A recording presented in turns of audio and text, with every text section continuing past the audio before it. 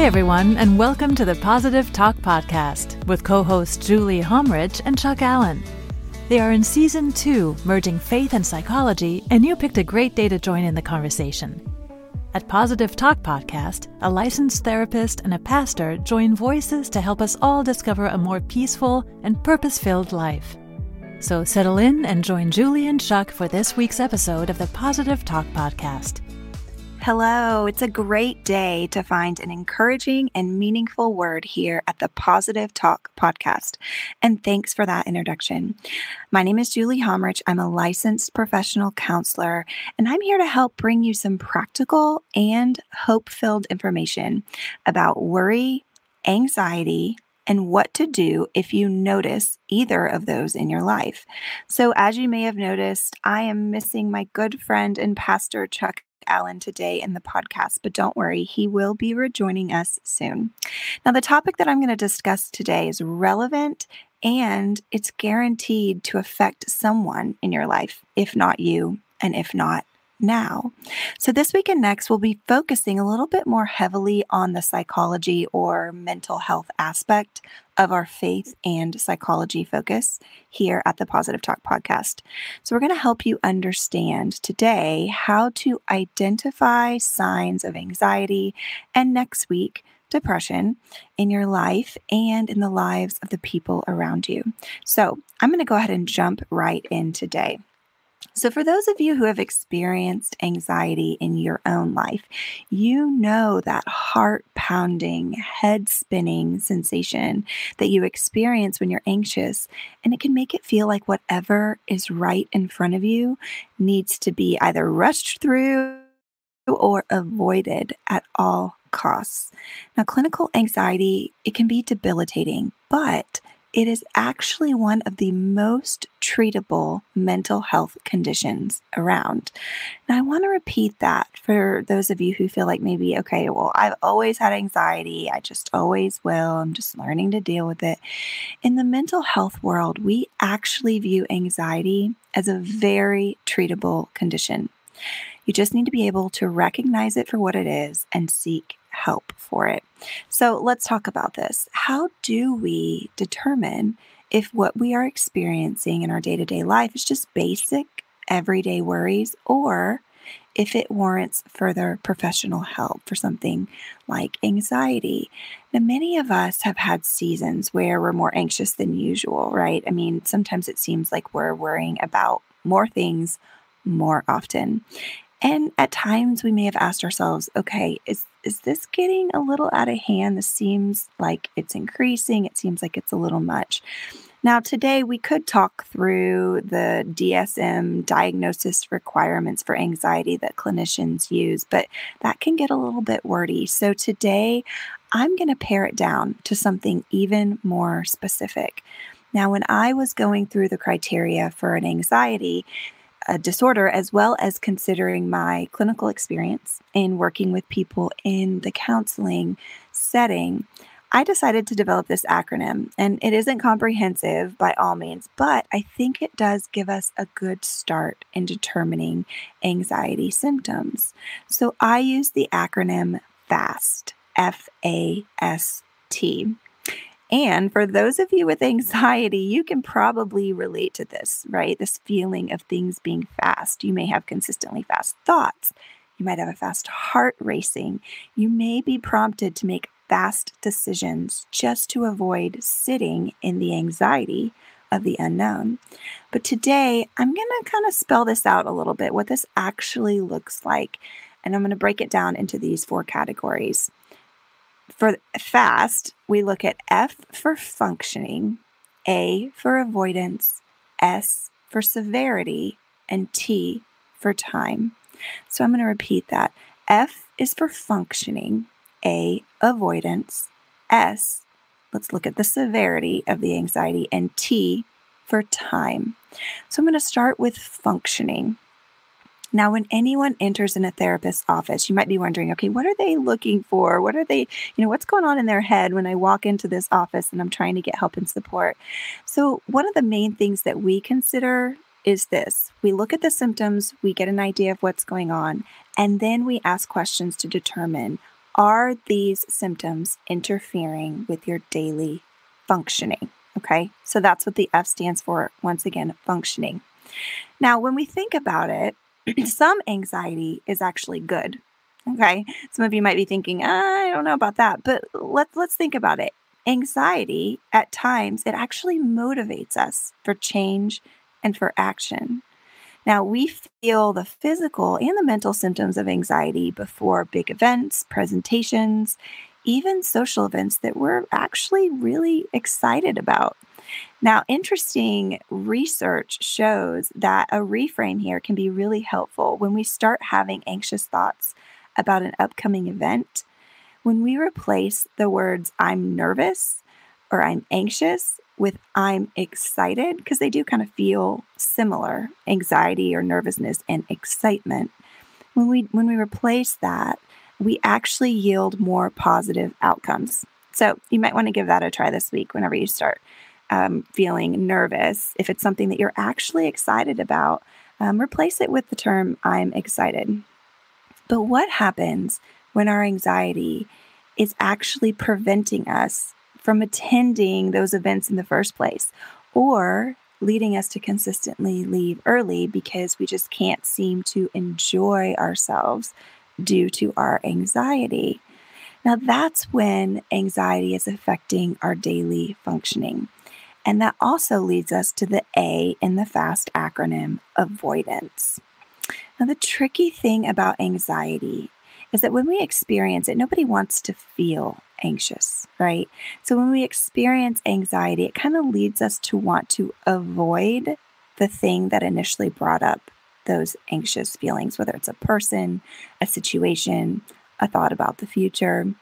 However, the paradox of anxiety is that the more we avoid what we feel anxious about, the more we train our brain that that event or person or presentation is actually more threatening than it really is.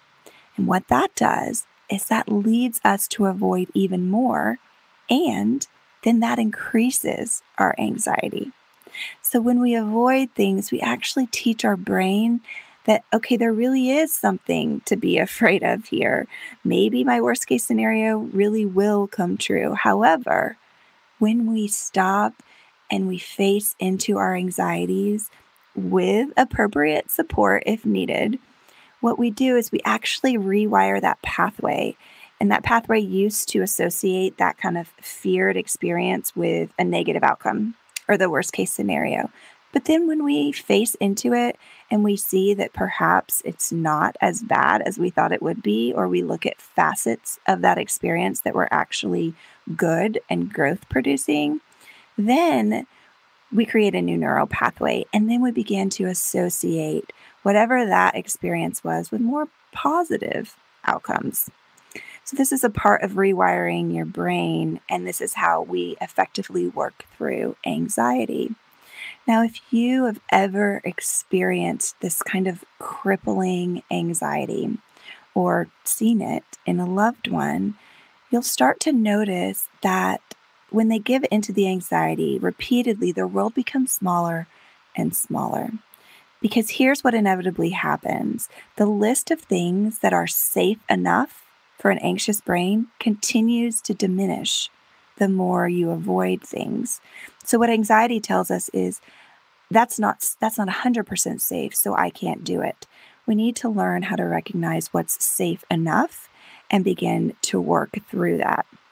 If we don't, what will happen is this. At first, when you avoid, you may be avoiding a particular person at a party, and then it becomes avoiding the party altogether. At first, it may look like not going to a certain part of town, but then it becomes the surrounding area, and before you know it, you're not leaving your house. So, avoidance, it's a key sign that you may be struggling with something more than just situational worry, and perhaps need to take a look at some of this anxiety. If you find yourself avoiding things on a regular basis due to your anxiety, it's probably time to get some more support. Now, avoiding things that spark anxiety, it affects our functioning, and it increases the severity of the anxiety. So that leads us to our next letter in the FAST acronym, S for severity. Now, anxiety actually runs along a spectrum. Okay, so you could be perhaps a little bit anxious, moderately to severe, or severely anxious. Now, as I mentioned, there's this sense of healthy anxiety, right? It notifies us of a concern or it motivates us to make a change. Now, whereas healthy anxiety motivates us and notifies us, severe anxiety paralyzes us from acting on that concern that we've seen or making that change that we've noticed. So healthy anxiety motivates us. Severe anxiety debilitates us. So if you start to notice that your anxiety is increasing in severity, it may be time to get some additional support. And finally, take a look. If you're looking at anxiety, let's take a look at the time you spend focusing on these particular thought patterns. That's the T in our FAST acronym, time. And if you have anxiety or know someone who does, you're likely to hear them talk about the incredible mental energy their anxiety takes up in their mind. Now, therapists call this ruminating. You may call it thoughts that won't stop running through my head. Now, in a healthy thought process, and I want to distinguish between the two because I think sometimes if we've lived our whole lives with anxiety, we don't even know what it might feel like to not be anxious. So I'm going to distinguish that here. In healthy thought processes, we notice our thoughts, we might experience them or feel them, and then we direct them toward action or we release them. Okay, but anxious thinking is when we find ourselves more often than not stuck in our thought patterns. This is when we may be replaying a conversation we had with someone over and over for days, or we may have difficulty if we're perceiving in our anxious mind that others didn't understand our intentions about something. And moving forward, due to the anxiety, we may be unable to enjoy the conversation or the relationship with that person because of those anxiety-provoking thoughts continually intersecting in our thoughts and our conversations. So if your thoughts run more like a broken record versus going through the tracks on a fluid album, you may be struggling from anxiety. Okay, so now that we've talked through a couple of indicators, what do we do with all of this info? Some of you may feel anxious right now just thinking about this. You're like, oh no, do I have anxiety? Does my child have anxiety? I'm anxious about my anxiety now. Thanks a lot, Julie. But let me start by reassuring you, as I did at the beginning of this podcast, that anxiety is very, very treatable and it has great outcomes in the treatment. There are so many options a mental health professional could take, but two main ones are CBT, it stands for Cognitive Behavioral Therapy, which is examining your thought patterns, and exposure therapy, which is helping you expose yourself to the things that you're afraid of in a measured way. So if you're struggling with anxiety or someone you know is, I highly recommend walking through counseling with a trained professional, because here's what they can do. They can help you identify which of your specific thought patterns are keeping you stuck and perhaps which areas you need to gently face into in exposure therapy and to what degree. So there's a whole measured process in this. A therapist isn't just going to throw you into the deep end to just hope you swim. There's a measured process of exposure and support that a trained therapist can help you walk through. Okay, so now that you know a little bit about how to identify anxiety and what you need to do to get some support, I want to take the rest of this podcast and I want to share a few simple tips that can help you now, today. So the first thing that I would encourage you to consider this week as you think about this is to remember this phrase: don't believe everything you think. Okay, I'm going to repeat that. Don't believe everything you think. Now, this is a challenging aspect for many people with anxiety because the mechanism of anxiety is that sometimes we believe that if we just think hard enough about something and long enough about it, we'll finally come to a place of peace about it. We want to figure it out so desperately that our minds just tend to run on this sort of hamster wheel. And we don't realize that even though we're exerting a lot of energy, we're not actually going anywhere. So anxiety, it runs off of what we call in the therapeutic world cognitive distortions. Okay, so these are just exactly how they sound. Cognitive is a way of thinking, and distortion. These are thought patterns that are distorted or incomplete. Now, I'm going to be posting some examples of these on our Positive Talk Podcast Instagram this week, but I'm going to share 3 main ones right now just to get you started. The first cognitive distortion that I think we all do at times is something called catastrophizing. It's a long word, but essentially it just means that when we're catastrophizing, we are automatically assuming the worst case scenario will happen without considering mindfully that there could be perhaps a neutral or even positive outcome to the situation. Now, I think sometimes why our brains do this is because they're sort of bracing us for disappointment, right? I mean, sometimes we think that if we think through the worst case scenario and we prepare ourselves for it, then it won't hurt as bad. We won't feel that blow of rejection as much if something bad were to happen. We're kind of trying to desensitize ourselves to it. Here's the challenge with this way of thinking. We are actually more likely to experience negative things if that's what we are expecting. So if you think about it, I was driving this morning and I was looking on the side of the road and I had to shift my gaze back to the road because as I was looking into the ditch, my car started kind of veering that way. So what we focus on, if we stay focused on it, we eventually head in that direction. So if we're constantly thinking about the worst case scenario, sometimes our decisions begin to kind of, we begin to act as if that will happen, when the fact is it might not happen. When we do that, it become a little bit of a self-fulfilling prophecy of sorts. So next time you catch yourself going into the worst case scenario and assuming that you won't be able to handle it, I'm going to give you a little phrase that I use often. You can take a moment and remind yourself of this truth. And I've said it before, I think, on this podcast, and I think it's just so important when we really grasp this. We can tell ourselves, whatever I'm afraid of may or may not happen, but God is with me, and together we can handle it. We don't want to avoid reality by just saying, oh, don't worry, you'll be fine. Anybody who's experienced anxiety knows that that just doesn't work, right? Our anxious brains don't fall for that. They're going to be asking questions. How do you know I'm going to be fine? What percentage of certainty do you have that I'm going to be fine, right? So when we do that, we're actually sometimes making things worse.